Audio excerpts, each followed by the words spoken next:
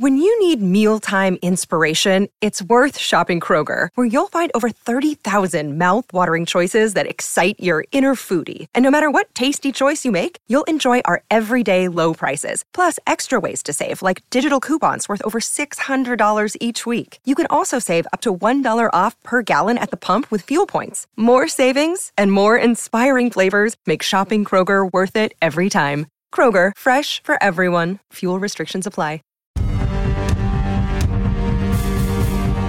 Ladies and gentlemen, you are now entering the Second Big Comics Podcast, starring Mark Claire and Renzo Martinez.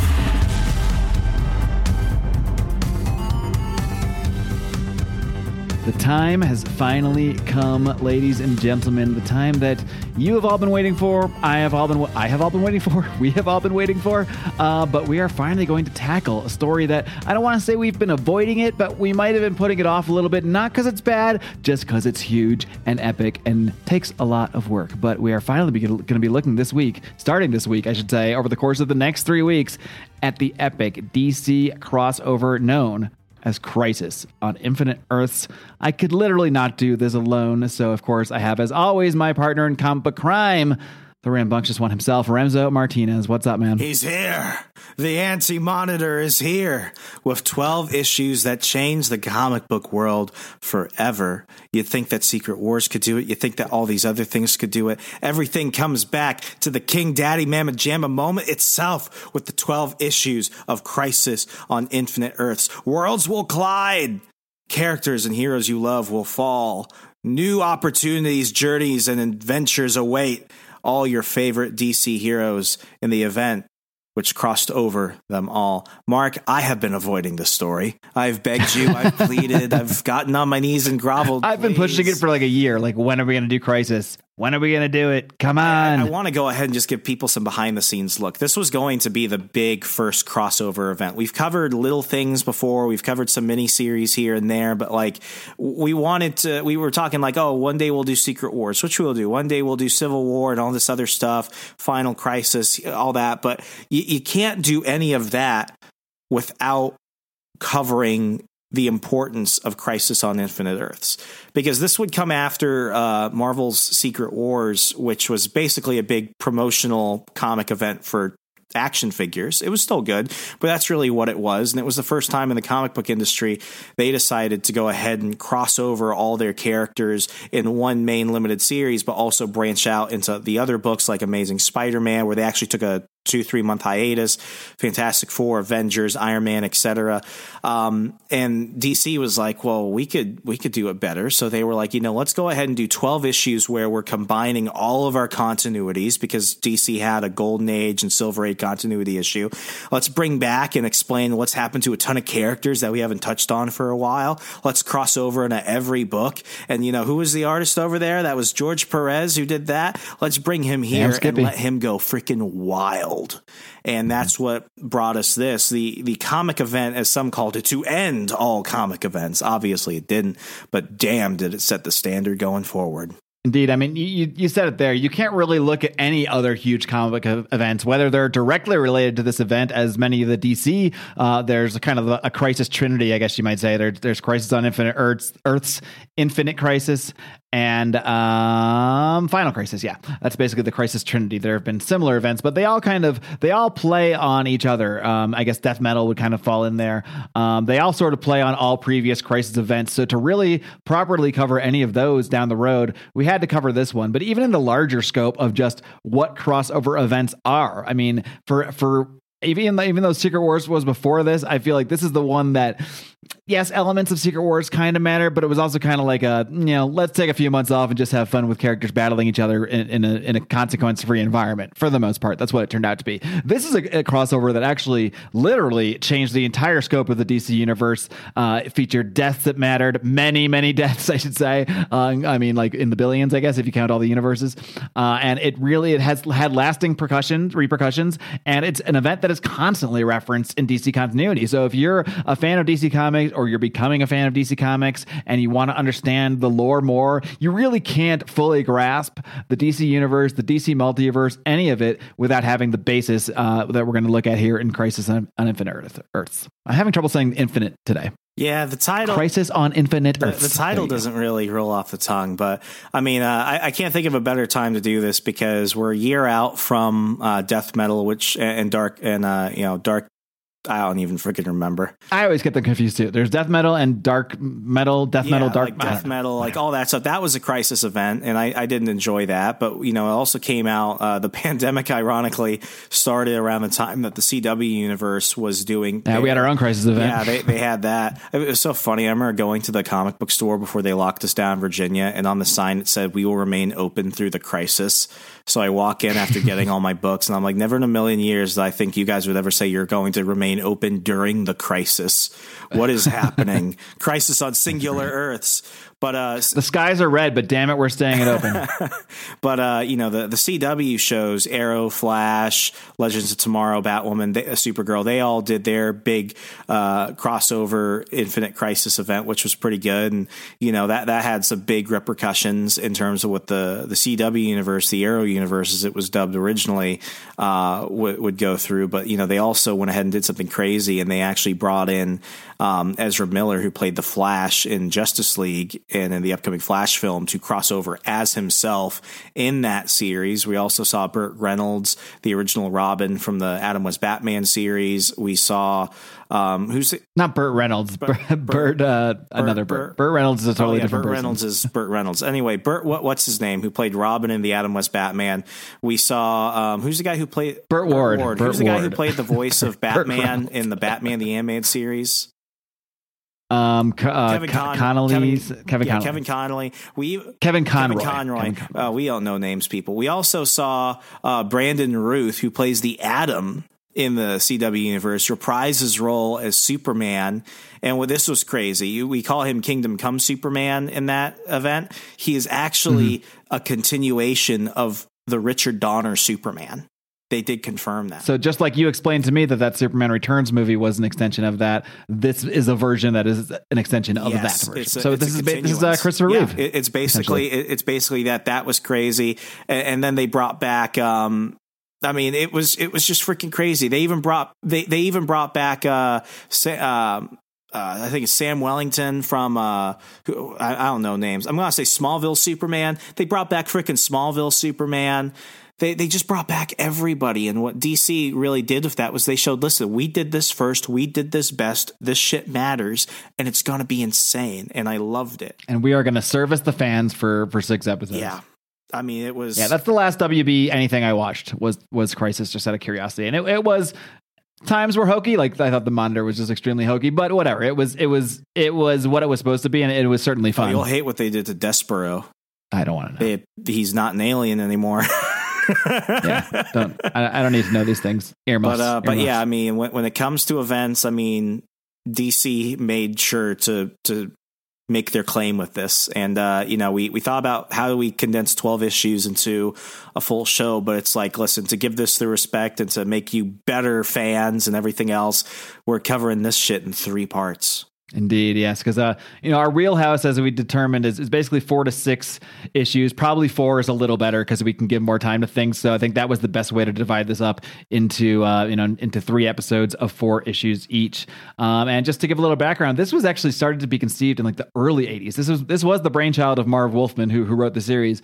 But I mean, they started planning this in like 1982, and it was basically to address the multiverse. Like I think he was writing some book, and I don't remember what it was. But one character, like I feel like it might have been Superman. I don't know. Let's just say it was. But and like basically he was fighting some character that he had just teamed up with like 3 issues before, and then they were like, oh well, maybe that was from a different Earth, like Earth 2 or whatever.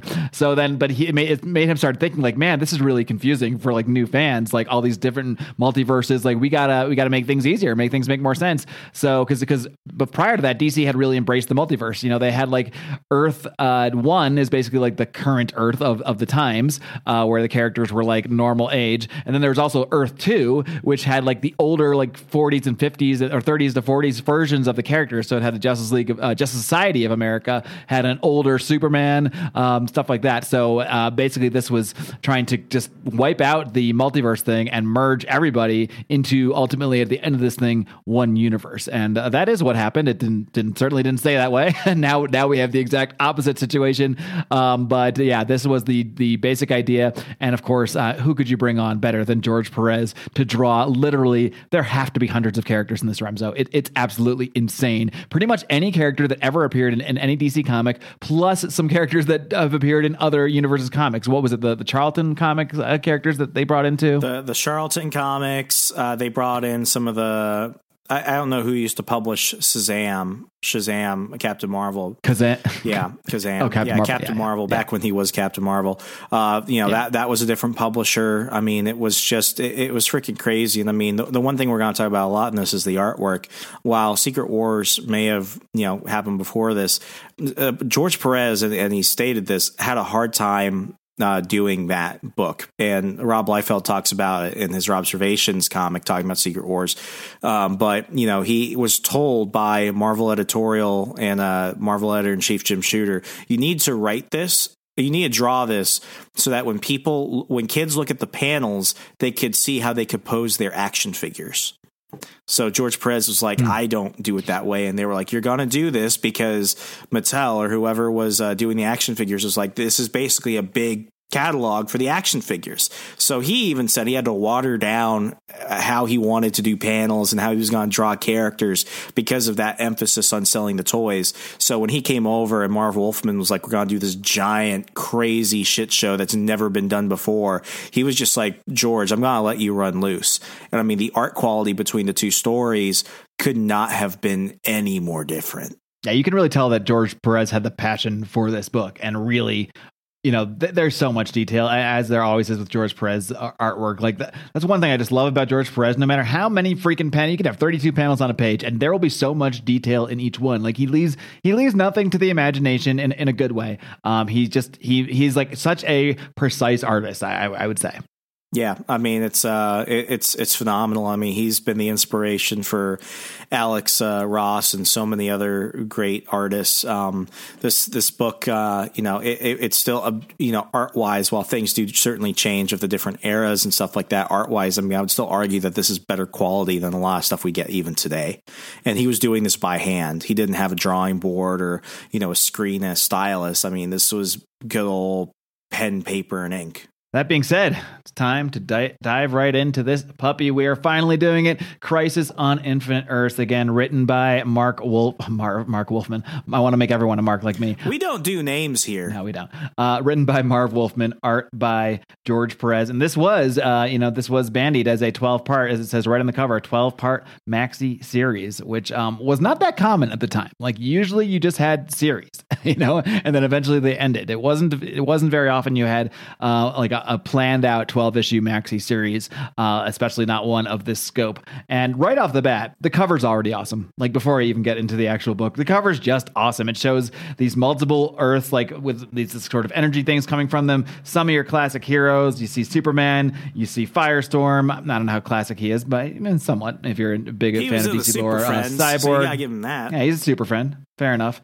And this character Pariah, who we shall meet on the inside. So just to point that out, I think the cover is just freaking badass, and it just tells you how epic this is going to be. It is actually like a 2-page spread cover too, if you have the original issues here. So I mean, it's just totally badass. So diving right into this book. In the beginning, I'm going to be the universal narrator here. In the beginning, there was only a single black infinitude. And basically what happens here, this is kind of reminded me a little bit, actually, of what we just read in Jack Kirby's Eternals, but much better. It's basically the history of the DC universe. So we're pretty much just seeing it's basically, it's the history of the DC universe by Marv Wolfman. So basically there's an explosion, I guess the Big Bang, you might call it, something to that effect. And during this explosion, the multiverse was born, and you see all these multiple Earths and these sort of living in basically parallel realities here. And And I love I just love how George Perez illustrates this in art form. He has kind of like these thin veils between the Earths, and you can just kind of like, I don't know. It's just a really unique way to portray that these are like in different dimensions, and they're all parallel, and they're all kind of the Earth we know, and none of them necessarily are either. One thing that always bugs me with any kind of multiversal story, and this is consistent in comics, in movies, whatever it may be, the Earth is always the center of everything. And I guess that's just because we're humans and we live on Earth and we're from Earth. So we're going to write stories about Earth. Yeah. But it's always like Earth 1, Earth 2. And then they almost refer to like the multiverse as if they are Earths, as like Earth is the capital. So it's always about Earth 1, Earth 3, Earth 17, Earth 32. I don't know. It just always bugs me. Why not just call them the universes? Like, what makes Earth so freaking special? Just because we're here? Just because us humans are here? Because we're here. Well, yeah, I guess. If you're not first, you're last. This is indeed Bobby true. Wisdom. Yes. So there is this sort of mysterious narrator, and he's saying this is the planet Earth, and in as many moments as it takes to comprehend its fate, this Earth will die. And we're just seeing slowly this version of Earth being encompassed by this kind of white light here. And we do learn that this character's name is Pariah, and he is basically just jumping from dying Earth to dying Earth. Again, it's always Earth. Why is he always on Earth? And he like jumps to these Earth. He even like tries to save this one kid, but the kid just disappears into nothingness. And then right as that's happening, he's like, no, I want to die too. Like, let me die. Like, clearly he's been trying to die for a while, or wanting to die for a while. And he's disappearing again just as this Earth is being destroyed. So basically this character, we'll get more into his actual origin. I think they'd lay it out in like a full issue that we won't get to today. But basically this guy jumps from universe to universe completely out of his control. And he just gets to universes right at these opportune moments, or unfortunate moments, maybe you would say, right when these worlds are being destroyed by whatever this force is that's destroying all these different worlds. And he just gets to see a world die, and then he whips off to go see another world die. What a fucking terrible fate this guy has, huh? Man, it's like being forced to watch the 2015 Fantastic Four on repeat. I finally tried to watch it, and I didn't make it. It's not worth it, bro. It's not worth it. I know. I couldn't. It wasn't even bad good. That's It wasn't even that's like Gitmo torture. Yeah, indeed. But now we are moving to Earth 3. Now, Earth 3 is the home of who, Remzo? Who lives on Earth 3? The Crime Syndicate. Dun, dun, Indeed. Dun, dun, dun, dun, The Crime Syndicate, who are basically just evil versions of our main DC heroes. So instead of Superman, we have Ultraman. Instead of Green Lantern, we have Power Ring, so on and so forth. And they are typically villains, but in this case, because their world is being destroyed, they are actually doing something somewhat heroic and trying to stop the world from destroying. So there's like volcanoes popping up, things are just crumbling, like everything's just going to hell. And there's just total mayhem before this white light, which we'll learn is like antimatter, basically. Absorbs these worlds. One of my guilty pleasure movies is The Day After Tomorrow with Dennis Quaid, and I always think of that movie when I see this segment. I'm a 2020 guy myself. 2020 with Cusack was trash. Yeah, well, yeah, that's the whole point. But it's good trash. It's right on par with Day After Tomorrow. They're both garbage films that can be. I'll agree to disagree. If you have the right attitude. All right, fair enough. But yeah, I think who's your favorite member of the Crime Syndicate? Owlman, because he's Owlman. Batman Not who even kills. Yeah, it's not even close. He's Thomas Wayne, but really evil. Real evil. Always evil. Yeah. Thomas just, depends on what universe he's in at the time. Yeah, so basically the Crime Syndicate is because everything is reversed on Earth 3, so the Crime Syndicate are all these villains, and then who is the hero of Earth 3? It is, of course, Lex Luthor. And Lex Luthor looks absolutely fucking absurd in his outfit. He has this, like, I don't even know how to describe it. It kind of looks like the Guardian outfit. It's like this... the inverse of a Superman outfit, sort of. It's like red and blue, and then has a giant yellow L on his chest to indicate Lex or Luthor or whatever. What do you think of Earth 3 Lex Luthor? Why is it the difference between Lex being good and Lex being bad is hair? And yeah, he's still bald, but he's got he has the goatee. Yeah, like he's got that. Like whenever Lex Luthor has hair, he's traditionally heroic, but when he doesn't have hair, he's evil. I think this is why I've always had trust issues of bald people. Yeah, I agree. The Bald are not to be trusted. No offense to any of our less hair fortunate listeners. No. We have to draw some lines. We do not tolerate the Balds here. They are untrustworthy. But we will take their money. We will take their money. We love the Balds. We will tolerate their money going into our SBC checking account. But yeah, basically Earth 3 is dying despite the efforts of the crime syndicate. Just like on the other Earths, they cannot really do shit to stop it. So Luther sees he kind of sees the crime syndicate helping out, so he goes to join in to help out. He sees Superwoman, who is basically Wonder Woman, disappear, and he's like, well, shit, I guess this world's dying. Better get home to my wife. His wife is, of course, Lois Lane in this universe, so I guess she's good in both Earth 1 and Earth 3. But they have this little baby, and he's like, hey, universe is dying, hun. What are we gonna do? She's like, but what about the baby? And he's like, come with me. I got a plan. So basically, they're gonna find a way to save their little son, little baby Alexander Luthor, and they put him off in a pod, somewhat reminiscent of how Superman was shot off in a pod as his world was dying on Krypton. Some parallels there, perhaps. So yeah, basically, as they shoot this little kid away, Lex and Lois make out as they disappear and die because Earth 3 is no more. These are the first serious deaths of characters that have been seen in the comics for the last 30 or 40 years. This completely wiped out the crime syndicate, though, of course, they will return. But not soon, not for a while.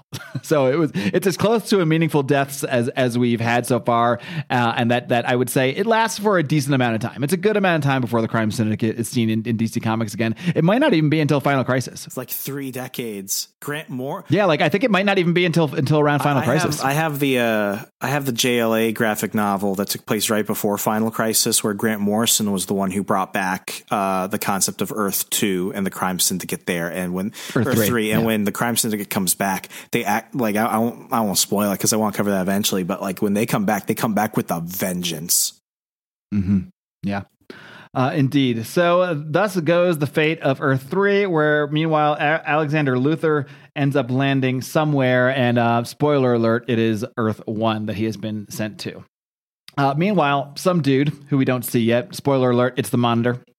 Him and this chick Lila, they're just hanging out in this satellite space station and watching worlds die. Basically, they're doing what the name of the Monitor implies. They are monitoring. And they're just seeing these worlds die. And then this Monitor guy is talking to this Lila chick, and he wants her to retrieve this little baby Luthor, this little baby Alexander Luthor, and also to gather these. He says we're going to need both heroes and villains to tackle this crisis that's destroying all these universes here. So she Lila turns into Harbinger, and Harbinger is a combination of all the versions of Lila from across the multiverse merged into one. So when it's Harbinger, it's all of them. When it's Lila, it's just this one that's hanging out with Monitor. Confused yet? Well, it kind of reminds me of some of my ex-girlfriends with split personalities. So but they'll never admit it. It's just a rough day. And they're the most dangerous and powerful. They're the most dangerous and powerful when all the split personalities are complaining at once. When they have their wits about them. Yeah, so basically now Lila goes off. It's kind of heist movie time. It's where we're going to gather the team together. And boy, is this some kind of obscure team. And there's going to be a lot of music in the background. Dun, dun, yes, dun, dun, there's going to be... Dun. There's going to be a lot of me tossing to you here, Remzo, so I hope you're ready for a little bit of a speed round, because first up, we go to the jungles of Africa, where we actually go to an Africa known only to a few. This is Gorilla City, which is ruled by the somewhat benevolent king, it seems, King Solovar. Remzo, what can you tell me about King Solovar? King Solovar first appeared in the pages of The Flash. This is where you'll get certain characters such as Gorilla Grodd and others, the Prime Simeon, who are all these evil ape villains. Prime Simeon. I love that name. And basically, it's a city run by basically super intelligent apes, but because they're afraid of the world of man, which is constantly warring with each other and destroying the planet, they went ahead and basically pulled a Wakanda, and they made their city invisible, and nobody's allowed in. And King Solovar is a gentle king, and his super high skill is the getaway driver. I'm joking. He's just cool. All right. So as King Solovar is delivering a very kind verdict to an ape here, he is visited by Harbinger, who just grabs him and they zip off. So they've gone somewhere. Next up is Dawnstar. Remso, what can you tell me about Dawnstar? Dawnstar is hot. Dawnstar is from the future, and Dawnstar has wings, and Dawnstar is part of the Legion of Superheroes. That's all you need to know. She does have a smokingly seductive outfit. God bless you, George Perez. Yes, who we last week learned is still alive. We're obviously going across both different worlds and different times. So we gone to King Solovar, who I think was basically from the present of Earth 1. Now we're going to the Legion of Superheroes 30,000 years in the future, with I think is still Earth 1 but in the future. We then though go to 1942 on Earth 2, where Harbinger collects Firebrand. I don't know anything about Firebrand. I'm not even gonna tee you up, but do you know anything about Firebrand? Firebrand does not matter. That's what I thought. Firebrand does not matter. Yes, that's a good summary of her. Meanwhile, we do kind of see while all this is going on, I just put in my notes, someone evil is watching. That's all we know. But someone is watching these events unfold that is not the Monitor, and someone is doing that with quite a bit of interest. We then meet Ted Kord, the Blue Beetle. Remso, what can you tell me about Ted Kord, the Blue Beetle? Ted Kord is Batman if Batman was stupid. Perfect. Moving on. She then goes back again in time. I think this is like 30,000 years in the past, and she is like there to get this guy Arion, who is basically like some fucking Atlantean wizard essentially. But while she's trying to do that, she sees something. She sees some kind of like shadowy creature, and she says like, "What? Not you? No." So she kind of takes off and goes somewhere else at first. She's like, "Yeah, maybe I'll come back to that guy later." She then goes and shows up. This is now on Earth 2 in the present. Again, so Earth 2 is like the home of older Superman, of the Justice Society, etc. She goes to recruit Roger Hayden, a.k.a. the Psycho Pirate, and she does provide him with his Medusa mask, which is what provides him his powers and also kind of drives him completely insane. Remso, what can you tell me about the Psycho Pirate? I don't really know. All right, fair enough. He has the Medusa mask though, and he controls emotion. So this might be one for me. The Psycho Pirate is Roger Hayden. At some point, for some reason, I'm not sure how, he found and came into possession of the Medusa mask. The Medusa mask allows him to control and manipulate the emotions of others, while he also basically gets high on that. So the more he controls the emotions of others, the more he kind of like gets super high on it and like starts to lose his own mind in it. So hence the Psycho Pirate. Oh, so he's like the media. Yes, he's the mainstream media essentially. Okay. Is what the Psycho Pirate is. I got you now. We that somewhere along the way through the narration here. No, she also goes in and does. She does finally go back and fetch this Arion character as well. She like saves him when he's falling down an iceberg or some shit, and collects him too. Also, she goes and collects. So basically, Firestorm is this is on Earth 1 now. Firestorm, who is comprised of two people merged into one, some teenager and this professor guy. We're not going to go into all that whole thing. Along with Killer Frost. If you want to know some version of their origins, you can watch them on the Flash, the early seasons of the WB Flash.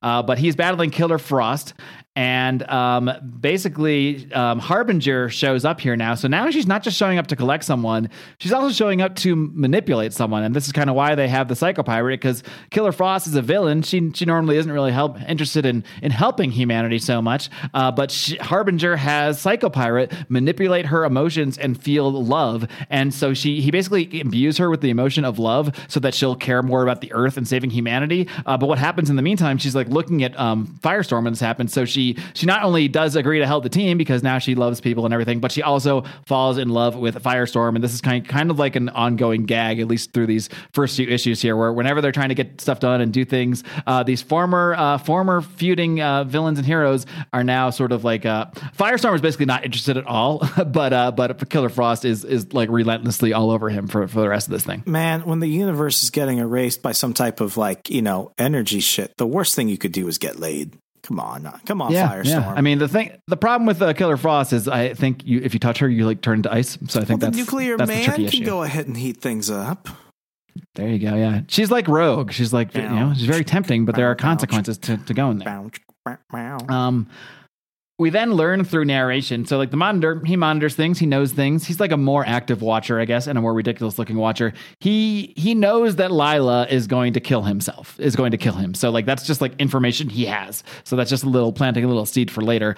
Then we get this crazy 2-page hero spread where they're all in the Monitor satellite, just kind of like trying to figure out what the fuck they're doing there. And boy, there are a lot of characters in here. I'm just going to rattle some of them off. We've got Cyborg. We've got the older Earth 2 Superman, Ultron. We've got Obsidian. We've got Dr. Polaris. We've got Simon. We've got Geoforce. Let's try this one. Remzo, what can you tell me about Geoforce? Geoforce is the prince of a fake country in Eastern Europe I cannot remember, and he was kidnapped by some scientists in order to basically be experimented on as a super soldier. Geoforce can go ahead and pull the powers of all of Earth's elements, wind, earth, fire, water, and bend them to his will.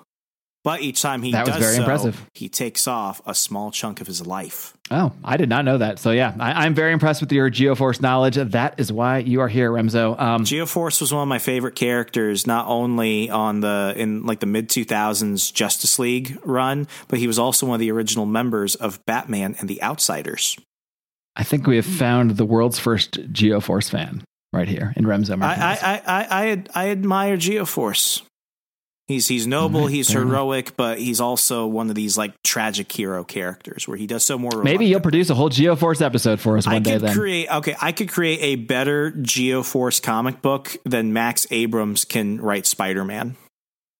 I mean, that's a pretty low bar, but fair enough. I'm sure that's true. That should be our goal. Let's aim at getting a Geoforce book someday. By SBC DC, Nation. If you're listening, I will write this shit for free. I'll learn to ink. I don't think I could do the art, but maybe I could learn to ink. I don't know. I'm just tracing over other people's stuff, right? No offense to professional inkers out there. I'm sure it's much more complicated than that. You're gonna get like a quill in the mail dipped in blood. You think it's just ink? But yeah, basically they're in the satellite, trying to figure out what's going on when these shadow creatures show up and start attacking. And basically they just battle all these shadow creatures. One thing that stood out to me here is Dr. Polaris. Do you know what he called himself at one point during this battle? He called himself the Master of Magnetism. What a son of a bitch. He's not the fucking Master of Magnetism. That's some trademark dispute right there. That is Magneto, all right? Magneto is the master of magnetism in my world, my friends. We also have Green Lantern John Stewart there, too. I'm not sure which Earth he's from. I think Earth 1. He only exists in Earth 1. Okay. So, basically they're just battling all these shadow creatures, and then basically the Monitor presses a button and like zips them off. So I guess he could have stopped this at any point in time, it seems. And then as we wrap up this issue, we get a full page spread of the Monitor, and he says, "Now let me properly introduce myself. I am the Monitor, and I have summoned you here because your universes are about to die, and I will say the Monitor looks about as ridiculous as Ajax did in Jack Kirby's Eternals." And he certainly didn't look any better in the live action CW. No, he looked absurd. Yeah, some things need to be changed. Sometimes comic accuracy is not what you want. Yeah, I would have been fine if they went for a completely different look for him. But that wraps up the first issue of Crisis on Infinite Earths. What are you thinking? First of all, I didn't ask you this earlier. When did you first read this story? How long has it been since that time? I read it in high school. I don't remember much. I read it and I flipped through without obligation, but I didn't really read it until last year when I picked it up in a trade paperback form. DC went ahead and did another printing of this to tie it into the CW Infinite Crisis. So I got a fresh trade back copy with a brand new Alex Ross cover on it. It was awesome. All right. Excellent. Well, so how did this hold up then? I guess it's only been a year, so it's somewhat fresh for you. It just keeps moving. I mean, I like the dynamic nature of the storytelling. Marv Wolfman and George Perez, they're a creative team that really meshes together really well, and it kept my attention throughout. Love it. Indeed, yeah. Same with me. I mean, I think we were a little intimidated to dive into it just because there's so much here, so many characters. It is a massive story. But when you're actually reading it, it does kind of fly, even though there's a lot there. There's a lot of art to look at. Again, George Perez is so detailed. A lot of pages of 8 to 10 very detailed panels. So there's a lot to look at. But the story itself, it kind of just does fly by. So I was pleasantly surprised by that. Yeah. So on to issue 2, we pick up in a time far, far away on another Earth. We basically see that this caveman society is noticing that something is changing about the Force. And you've got this one guy who goes back to his tribe, and he's like, "People, I've seen some weird shit. Something is not good in the jungle hood." And they're like, "Bro, what do you mean? We ride mammoths and stuff like that. Things here usually aren't good." And he's like, "Wait, you got to see this." So they go over, and what they basically basically see is that time and space and everything is merging. So out of nowhere in this prehistoric forest, a city from the 31st century pops up. And this is where we go ahead and see the Legion of Superheroes. We see Brainiac 5 and Chameleon Boy and Phantom Girl and Wildfire and Lightning Lass and Colossal Boy. The Legion of stupid names. Basically, they're freaking out because they're like, oh my gosh, look, something's wrong. All these caveman people are here. You got mammoths jumping around the city, and like things are not good. And that's when they start realizing, wait a second, our universe is collapsing in on itself. It's causing a bend in the time-space continuum. So, at one point, a whole bunch of like future soldiers about to shoot these mammoths, but all of a sudden the mammoths disappear, and they're just like, what the heck is happening?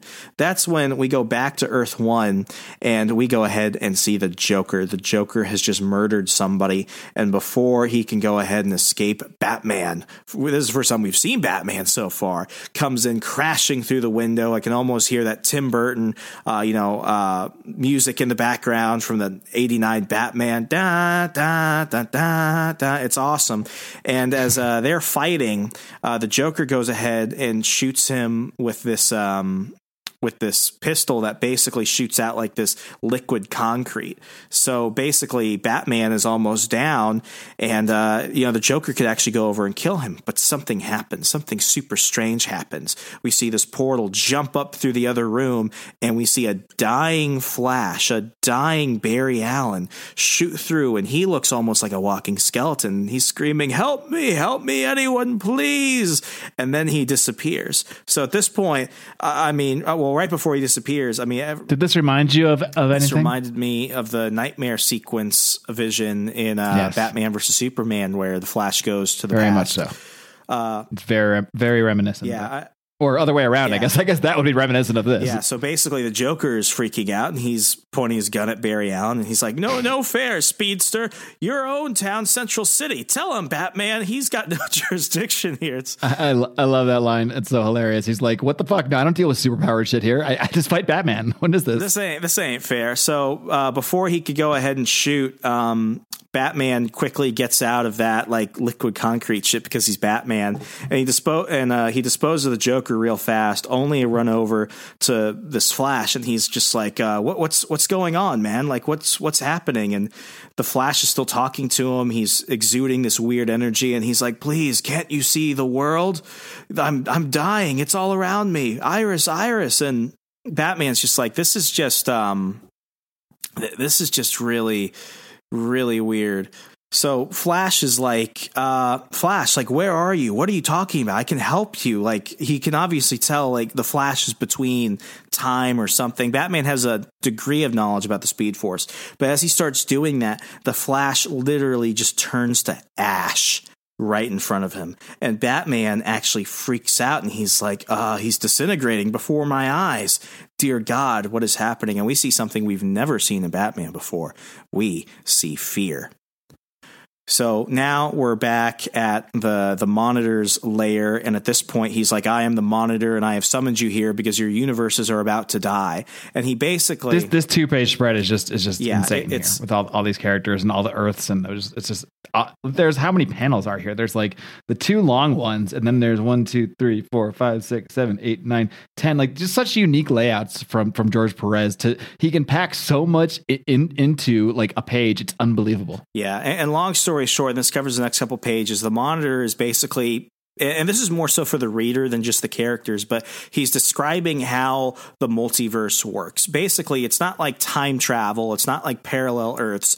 Multiverses, and we've covered this on the show a lot, but I want to be really succinct here.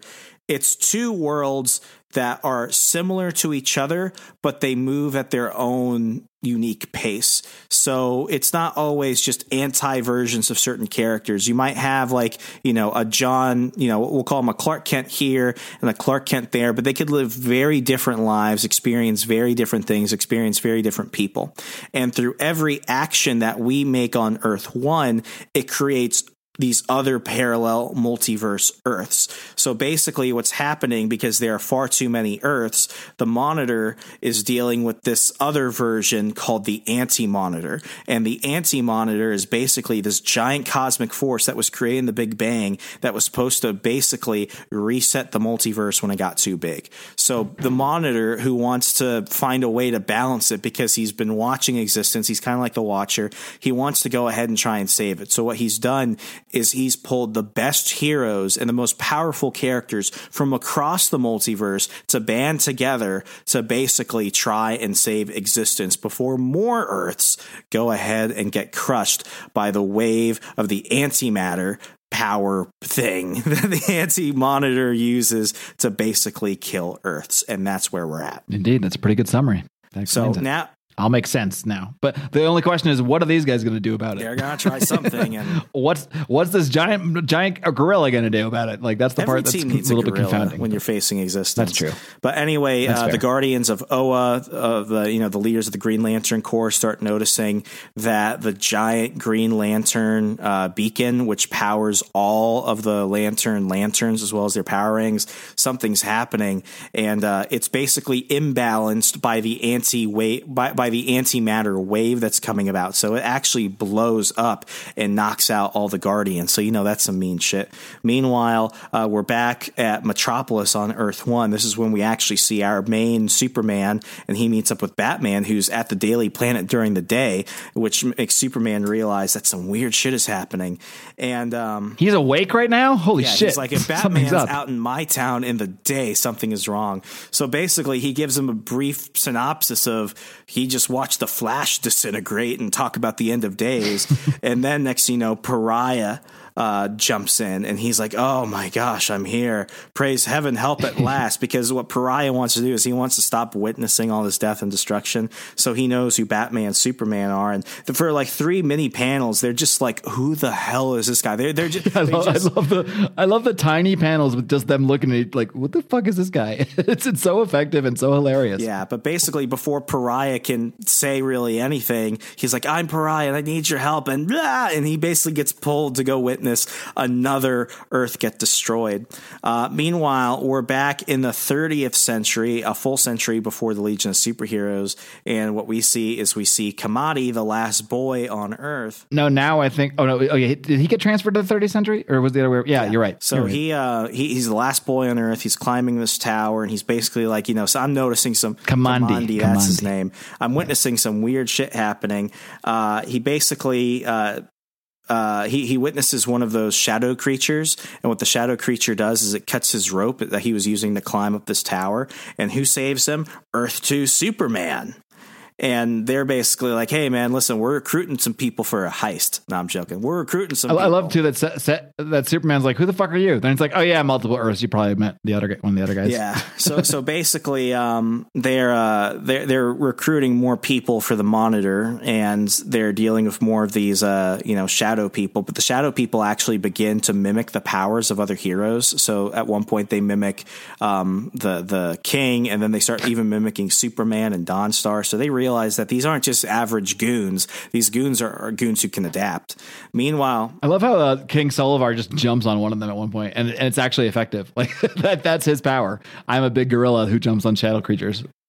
Yeah, at this point, what we notice is on top of that giant tower that appeared in the 30th century that Kamandi was climbing up, we see that this was actually a device that formed around the shuttle that shot young Alexander Luthor Jr.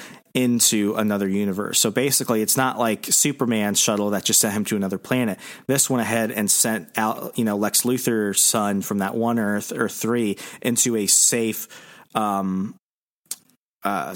universe. So basically, and despite having no food, this baby is growing fast. He's like 5 years old now. I'll quickly explain it, but when he was traveling through the multiverse and everything, it messed with his DNA, so he actually ages faster. So within a day, he's already become 5 years old.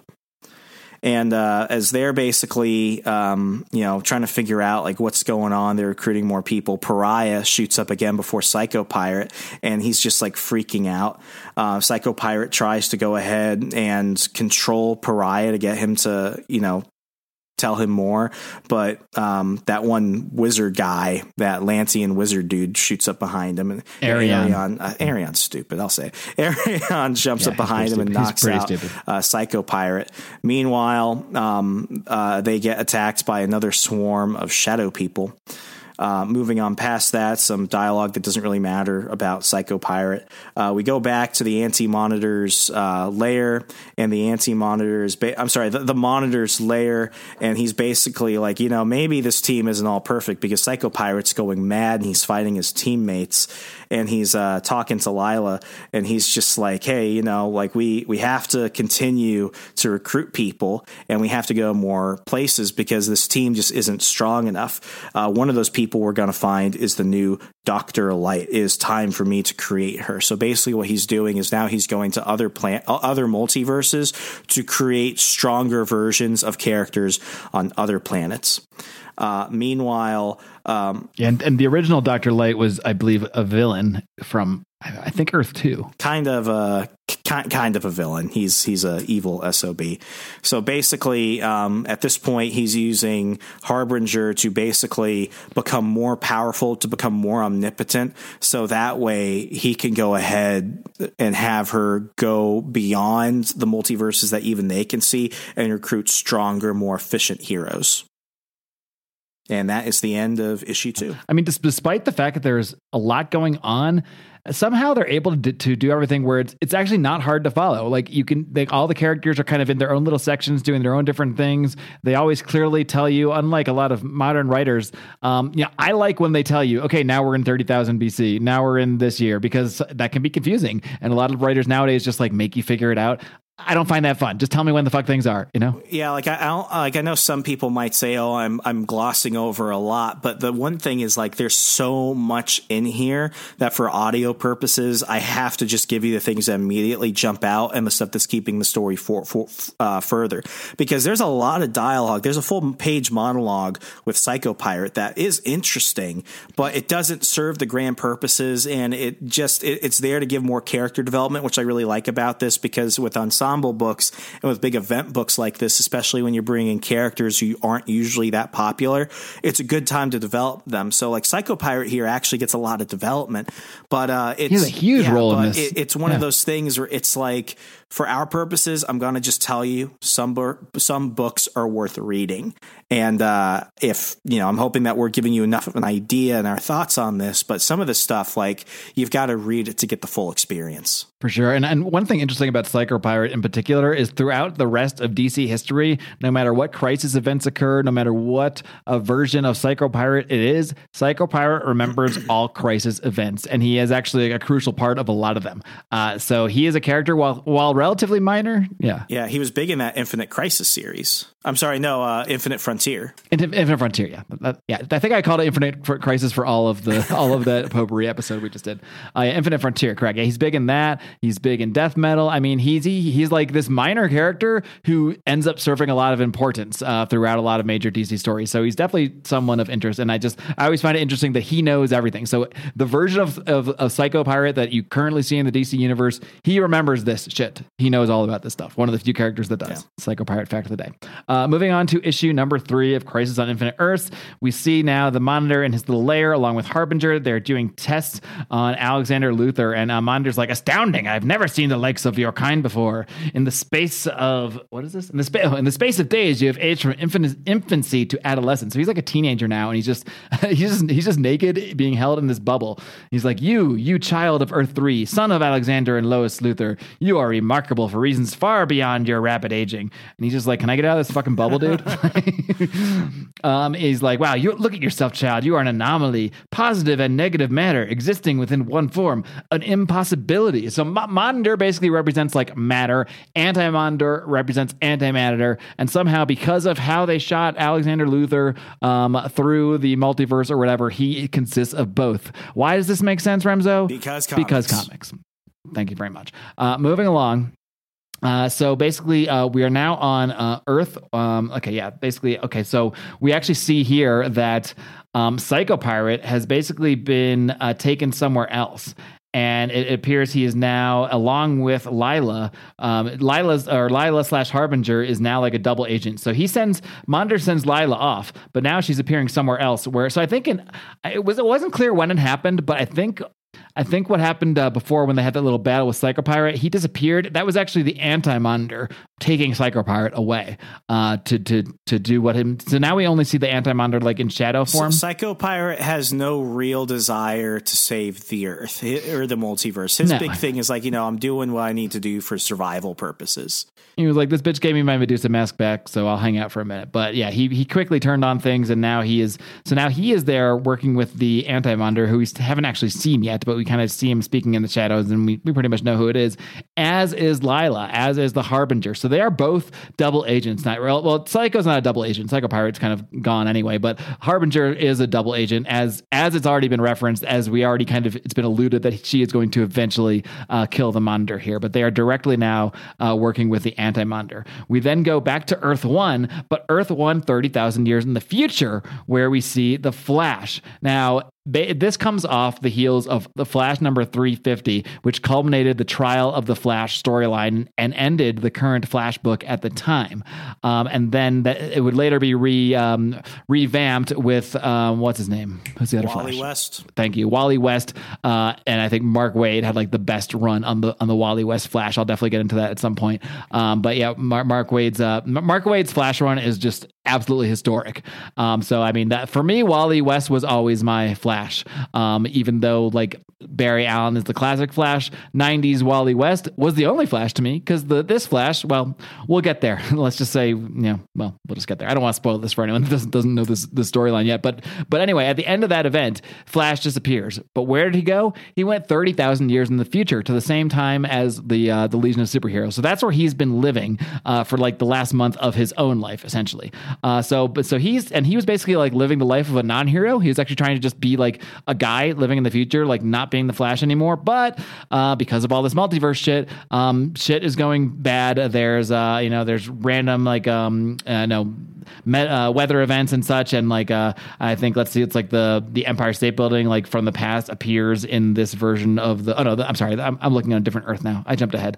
Basically this future Earth, this 31st century Earth is starting to like be destroyed with all sorts of cataclysms and such. And as Flash is running around trying to help it, he sees this like white light, the antimatter, coming right at him. He's like, it's coming right at me. Only one chance. I pray to, and we don't really see what happens, but the Flash does disappear at this point. So he escaped and went off to the 30th century, and guy can't even get a month break before shit goes down again. We then head over to Earth 1, July 1985, which is basically the present day, and all these heroes are seeing weird stuff happen. So now we have basically the Outsiders and the Teen Titans are teaming up to deal with like buildings collapsing again. Like shit is just falling apart on all these multiverses and all these different Earths as the multiverse continues to collapse. While all this is going on, Superman shows up. Earth 1, regular age Superman shows up and saves Wonder Girl, and that's when he, along with Batman, show up to recruit these heroes, because they're like, look, we don't actually have any clue what's going on. Still, we met this weird guy. He was there for 5 seconds, and we looked at each other confused, and he disappeared. But according to him, something's going on with the multiverse, and all these different Earths are disappearing, and I have no fucking clue what we're going to do about it, but we need your help. So that is the summary of how Superman and Batman recruit the rest of these heroes. I also like too, like as this like white light, like antimatter stuff is coming, like what's her name? Starfire. Starfire is just shooting at it, like just shooting at nothing, and Superman just grabs her. He's like, yeah, that just stop. That's not going to do anything. It's having no effect. So as they're too pretty to comprehend this, right? So as they're trying to figure out what they're going to do, who appears again? It's the Flash. The Flash is there again, and Flash sees Batman. He's like, Batman, thank heaven. I relaxed my internal vibrations. It brought me back to this time. Something's happening in the future. Everything's unraveling, fraying at the seams. And Batman, with this very shocked look on his face, is saying, Flash, calm down. I have to speak with you. He's like, no. I feel so strange. What's happening to me? And Batman says, that glowing. If I can pull him free, I've got to stop him before the image I saw comes true. And at that point, there's this character, Jericho. Do you know Remzo, what can you tell me about Jericho? Jericho is the son of Deathstroke. Jericho is mute, but he also has the ability to jump bodies between people. Yeah, so Jericho basically just jumps and stops Batman here. He says he can't, in his internal monologue, we see that he can't let whatever surrounds the Flash affect the Dark Knight too. So Jericho stops Batman from basically joining the Flash, who again, he's saying, oh my God, I tried warning you, help me. And the Flash just disappears again. So basically, whatever the Flash did to escape his fate in the 31st century sent him jumping through time and apparently to different times of Batman to see him. So it's interesting that there is this kind of Flash Batman connection even here as Flash is traveling back through time, trying to get help. And it's very reminiscent again. Well, I guess it's not reverse reminiscence, I guess, of what's the storyline where Nightmare, where they found the button. I'm thinking of this recently. Yeah, the button. It's called the button. Yeah, they and also in Flashpoint, like Flash and Batman are always sort of inexorably linked in interesting ways in all these sort of crisis events. What's really tragic about this, and this is really my only big comment here, is like the Flash was always before this like the comedic relief in the Justice League. He's always, while he's been an adult, he was always kind of portrayed as a kid, despite the fact that he's a pretty serious hero. To see him suffering, to see him genuinely fearful, to see him in this state where, you know, like he's just purely horrified by what's happening. It's almost kind of heartbreaking because this is supposed to be like the end of the age of innocence for DC Comics. Mm-hmm. And, you know, we'll continue on with the story in the third episode of this. But like it gets really tragic. And I mean, the Flash has always been important. We did a while last year, we did the Flashpoint episode where Flashpoint really made him a big part, like an actual, like, you know, he's on the Mount Rushmore of DC Comics. But, you know, while that definitely solidified him as somebody truly important, like somebody that really matters, Crisis on Infinite Earths really sets up Flash as the heart of DC. And that's both good and sad because of, what's happening and what does happen later. And moving along, we now see, after Flash disappears, we now go and see Brainiac in space. Remzo, what can you tell me about Brainiac? Brainiac was supposed to be a surveyor robot, but he gained sentience and decided that humanity needed to be wiped out. But because he's a prime intelligence, he can't just go ahead and kill everything. So what he does, he goes between planet to planet, shrinking cities into tiny bottles that he displays in his Brainiac hive mind spaceship, collecting them so that way he can further research them and allow his intelligence to further grow.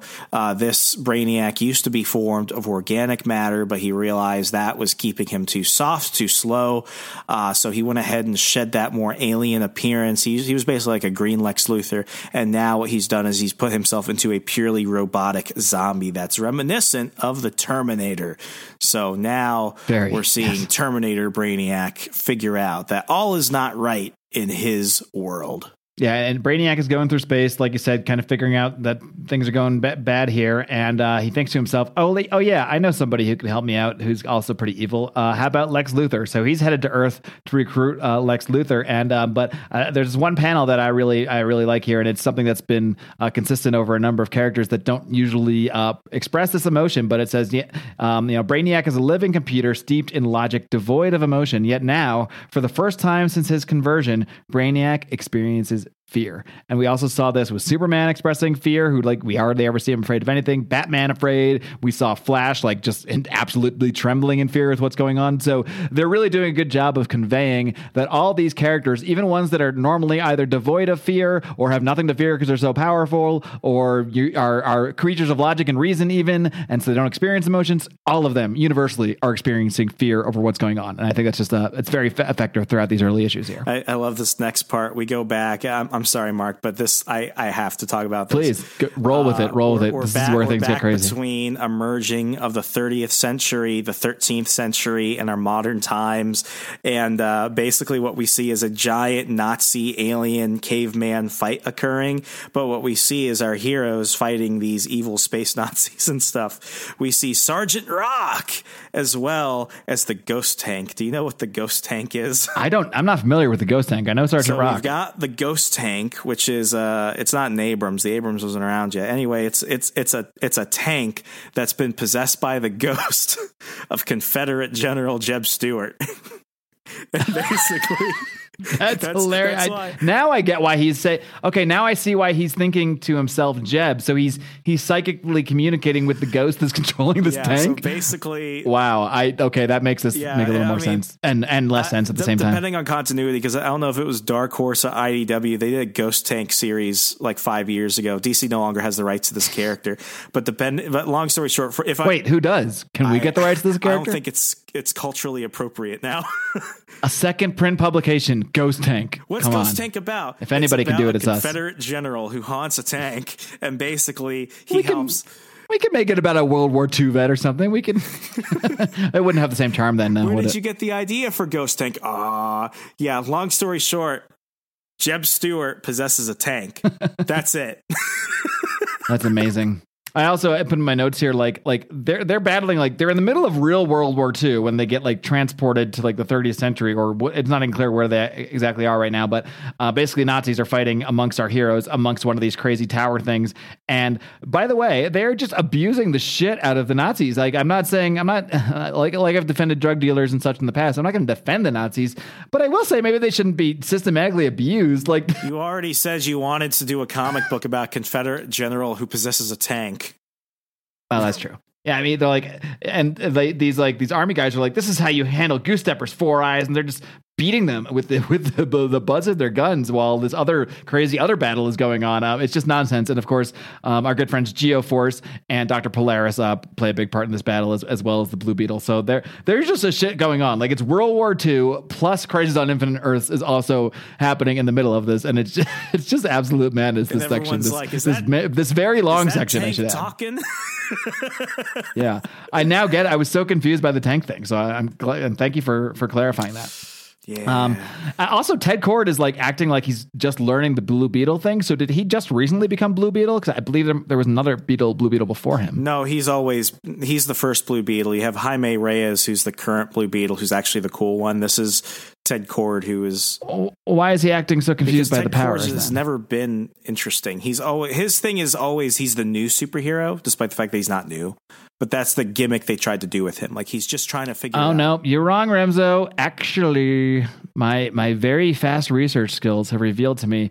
No, so Ted Kord is the first DC Comics Blue Beetle, but he was a Charlton character, and the name of that Blue Beetle was Dan Garrett, and Ted Kord does reference Dan Garrett here. He's not continuity. Oh, he's continuity. He must be because he references him here in the dialogue. He's like, "Oh, Garrett never told me about that," or something like. He references his name. For every Ghost Tank fact I know something less about Blue Beetle. Fair enough. Yeah, basically they say, okay, so what happened here, this is on Wikipedia telling me, so that's my source here, but he says the second Blue Beetle was created by Charlton and taken over by DC Comics. So the original Blue Beetle was a Charlton character named Dan Garrett.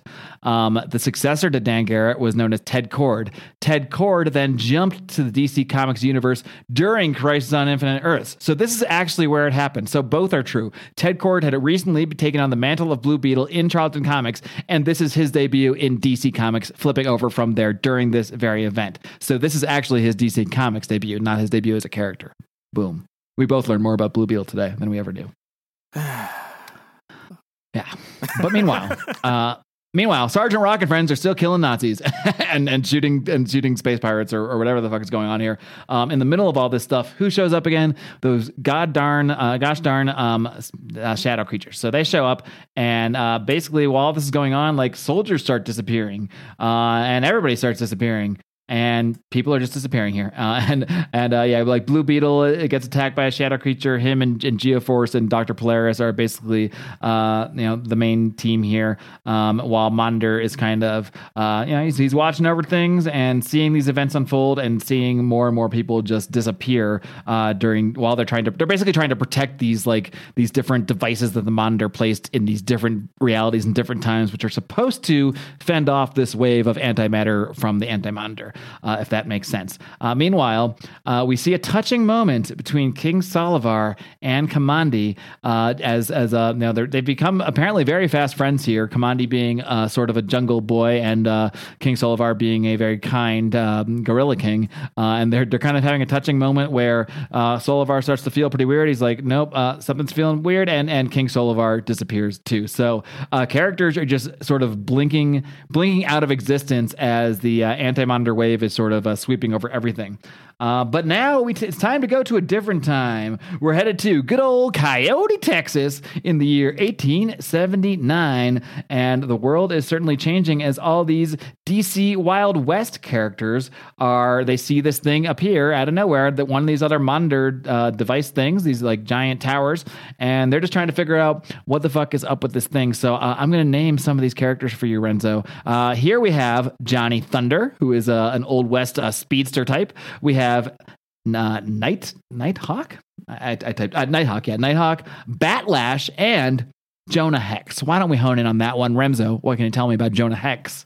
Jonah Hex, originally a soldier in the Confederacy, realized that he didn't believe in the cause he was fighting for, so he teamed up with a Union platoon to go after the general he was serving under. During that time, he was almost gravely injured. It went ahead and deformed his face.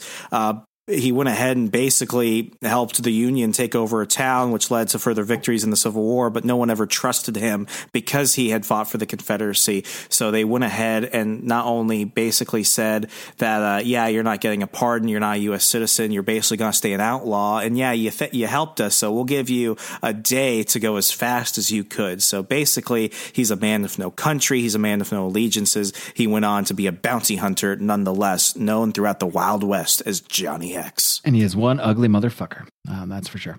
And so as they're trying to figure out what's up with this tower thing, another group of heroes / villains appear to just kind of tell them what's going up. And they're like, it's basically Cyborg, John Stewart, Green Lantern, Firebrand, and Simon. And quite a hilarious line here from Jonah Hex, where he says, "Don't you remember the green costume on that hombre? It's the same one we saw on another guy who called himself a lantern or something. Only he wasn't no colored man." Man, we've got Confederate ghost tanks and hey, look, Jonah Hex is a man of his times, okay? And and John Stewart takes this very well. He doesn't seem terribly offended. He's just like, "Sure am." And he says, "Sir am, sorry, ma'am. I'd never hurt no woman." I'm sorry. That's still Jonah Hex talking, or the other guy. There's a lot of cowboys here. John Stewart takes it pretty well. He just says like, "Oh yeah, I've replaced that other Green Lantern." He's like, they're like, "Okay, we just move on from this thing." And they're like, "Wait, if you're," and this one guy's like, I don't know which one he is. I'm not going to try to figure it out. He's like, "Wait, if you're not spirits, who are you?" And Firebrand's like, "Well, we're from another time, but we were brought here to save our world. Believe me, sometimes it makes a little sense to us too," which is just a nice little rib at the complexity of this whole thing.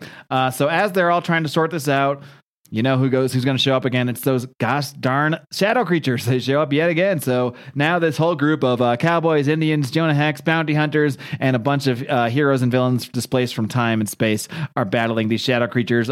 Amongst all of this, John Stewart notices that his power ring has ceased. His power ring has ceased to function. So maybe that has something to do with what we saw earlier with the Guardians, or maybe it didn't. It's hard to say because there's a lot of shit going on here, my friends. Basically, in the end here, so just like with the other scenes here, as they're battling these creatures, everybody just starts to disappear, basically here. We then go back to Metropolis in the 30th century, and the Legion of Superheroes are kind of discussing what's going on. We have Dream Girl, and she's thinking to herself, well, I never did dream about this shit. I guess that's her thing. She dreams and like sees the future, but she never saw this thing coming. So, basically, once again, as we've seen elsewhere, things are just going white and people are disappearing. And then right as this issue wraps up here, we see these various Earths disappearing, or various time periods disappearing. Ancient Atlantis, the Old West, nothing is spared as the Monitor watches on and he laments to himself, instead of days, only hours remain. The Earths are doomed. Still, my machines are in place. My agents are at their posts. It's time for my plan to begin. And then we hear a voice off panel say, "Wrong, old fool. It's time for you to die." And it is Harbinger who has arrived to fulfill her destiny to kill the Monitor. Remzo, what do you think going into issue 4 here? Some wild shit. Obviously, Harbinger is not really happy if this whole recruit all these losers things. So she's just going to go ahead and be like, maybe we do need a restart. Mm-hmm. Indeed. So I'll let you take it away on issue 4. Issue 4 goes ahead and starts in Metropolis. What we see in our current time on Earth 1 is that all the power's going out. You see this giant white antimatter wave coming towards the city, and Supergirl is trying her hardest to try and make do with what she can with what little she knows, because she hasn't been recruited yet. She goes over to Barbara Gordon, Batgirl, on top of this rooftop, and Barbara Gordon's just like trying to figure out what's going on, but she feels helpless. And Supergirl's like, hurry, we have to do something. And Barbara's like, listen, girl, you could do what you want, but like, I don't have superpowers. I'm horrified. I'm literally useless right now. And Supergirl gives her a pep talk. She's like, Barbara, look around you. There are firefighters, paramedics, cops, people who are trying to do what they can to maintain order and protect people. All the shit is going on. You're not nothing. You could do something, and something matters. Meanwhile, a plane in the sky is about to fall down, so Supergirl zips off in the sky to go take care of that. And there's our first introduction to Supergirl and Batgirl in this series. And as Batgirl is watching Supergirl fly off, she's like, she doesn't give a moment's thought to herself or her own safety. Yeah, I know she cares if she lives or dies. She's a hero through and through. And while all I can think about is what will happen to me, my God, what have I become? And that matters too, because Supergirl, who's had more of a presence recently in the DC Comics around this time, is also one of those characters who represents the heart of DC, the optimism, the hope of DC heroes. Meanwhile, we're at East Hampton, the estate of Steve Dayton, the world's 5th richest man. He's got a friend over, and that friend is John Constantine, the Hellblazer. And Constantine, because he's a warlock, sorcerer, whatever you want to call him, he knows that something is happening, and he's just going to drink and smoke and let it happen, because this is obviously something far out of his control. So when you've got Constantine basically saying, I've got nothing to do with this, you know it's bad. Meanwhile, Pariah shows back up on this other Earth, and what we see is that this other hero... This guy's such a bummer. Always just shows up screaming about universes dying. Yeah, basically, he gets confronted by this guy who's the king of this planet named Lord Volt. And Lord Volt is like, stranger, my analyzers discovered your presence here on Earth. I am Lord Volt. Why do you attack us? What do you want from us? And he's like, no, I'm Pariah. I'm not the one you seek. I have nothing to do with this. Meanwhile... and these are, once again, characters from not a DC multiverse. These are coming, I believe, from like an entirely different type of Earth. Yeah, and basically Lord Volt has a family, the royal family. They all have superpowers. And long story short is they're trying to basically try and fight this wave, this I want to call it the annihilation wave. It's something different. This antimatter wave. What they realize is that they're powerless. So literally, the entire royal family is watching all their siblings, sisters, brothers, everyone is dying, and then eventually this Earth just gets destroyed. It's just another excuse to show that that something is just an excuse to kill more characters. Because Lord Volt dies, and then I think Lady Quark somehow gets spared. Lady I think she ends up transferring. Gets pulled by this guy named Lord Karek, and he has the ability to jump between universes and time. So he saves her before they are the last ones to get destroyed. She's like, no, leave me be. Let me die with my family. Please, please don't. And he's like, I'm so sorry, but I have to. You can't die. If I can save but my own life, my eternal damnation will be eased much more. So basically, they shoot off to somewhere before that Earth gets annihilated, basically. Meanwhile, we're back at the at the Monitor's lab.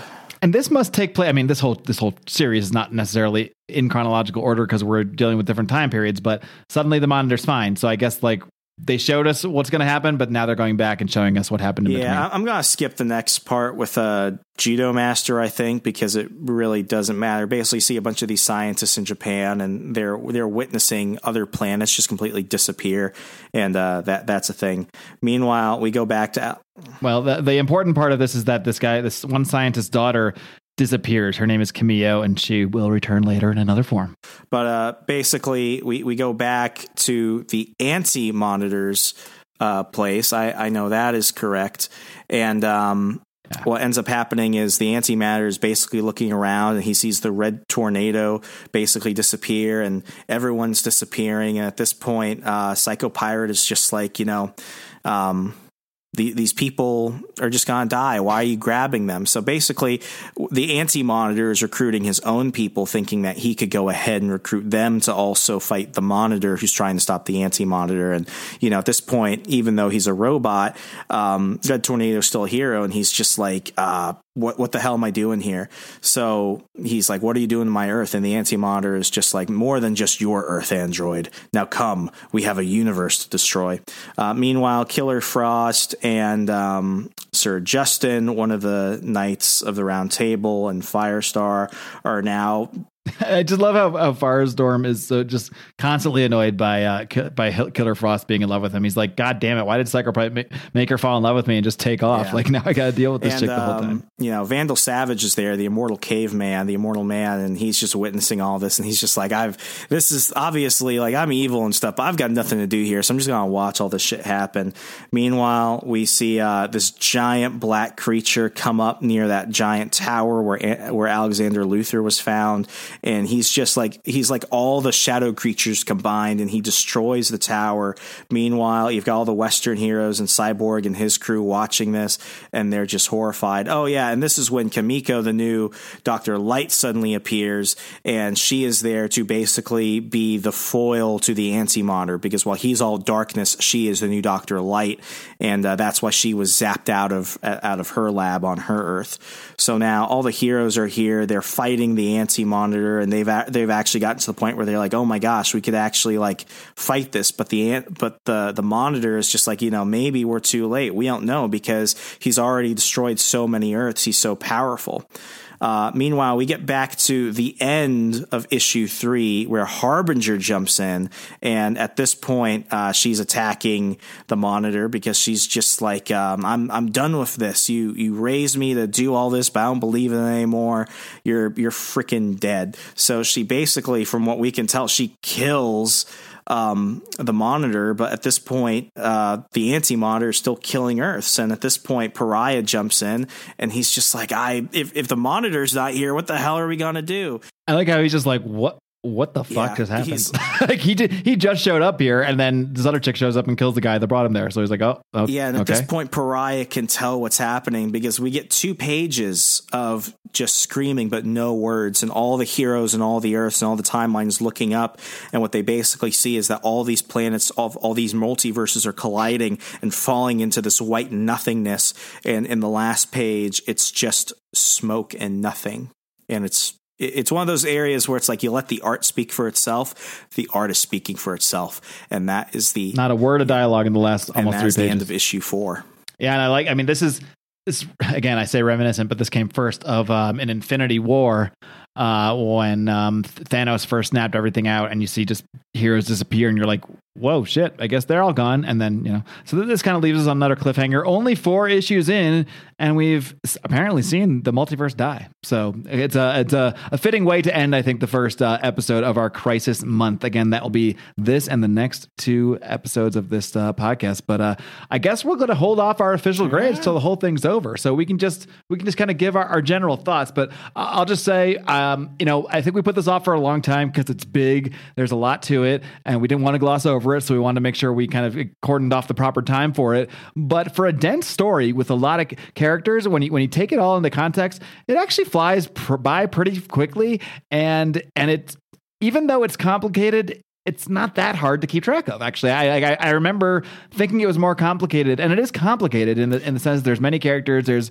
many different universes, but considering all that, it's kind of easy to follow. They show you what's going on. They the Monitor is basically your universal narrator. You have these other characters that we learn everything that's happening through the characters. So that's like the purpose of Pariah. It's the purpose of Monitor, and it's just setting us up for. It seems like this is the event already, but it's really just setting us up for the next 8 issues to come, when the real story is about to really kick in. Yeah, I mean, just so much has happened here, and each time I read this, I just read something or I see something, and it connects to something else earlier in the series. But I mean, like Ghost Tank, I swear to God, Mark, I've read this thing twice, and this is the first time I've noticed Ghost Tank.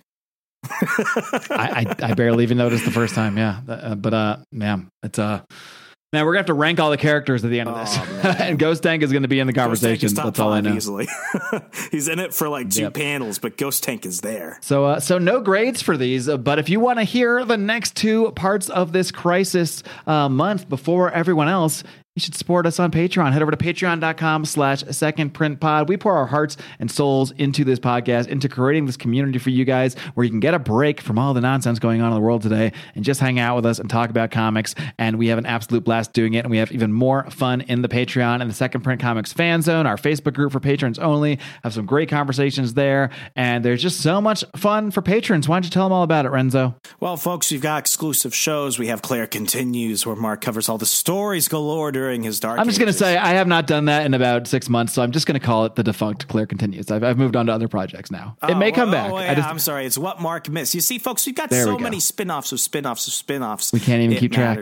Yeah, we recently released a potpourri episode. You can go ahead and tune into that right now. I'm going to the post office when I return back to Wisconsin. I'm sending out some hardcover graphic novels to our $25 patrons at the Epic Crossover level.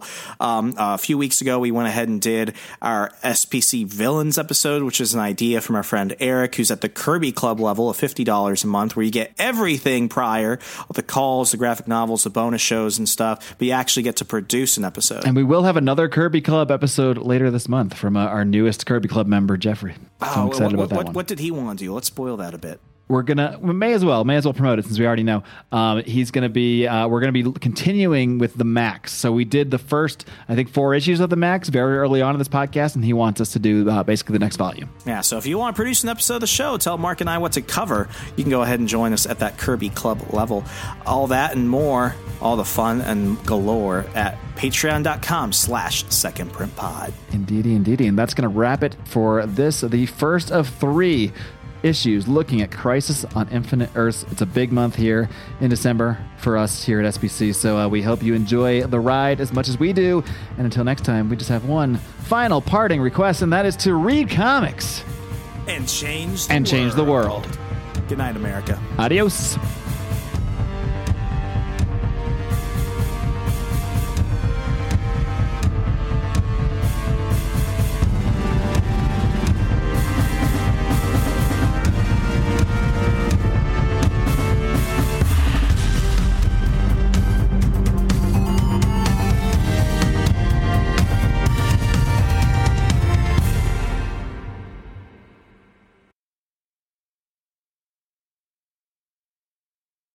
Without the ones like you, who work tirelessly to keep things running, everything would suddenly stop. Hospitals, factories, schools, and power plants, they all depend on you. No matter the weather, emergency, or time of day, you're the ones who get it done. At Grainger, we're here for you with professional-grade industrial supplies. Count on real-time product availability and fast delivery. Call, click Grainger.com, or just stop by. Grainger, for the ones who get it done.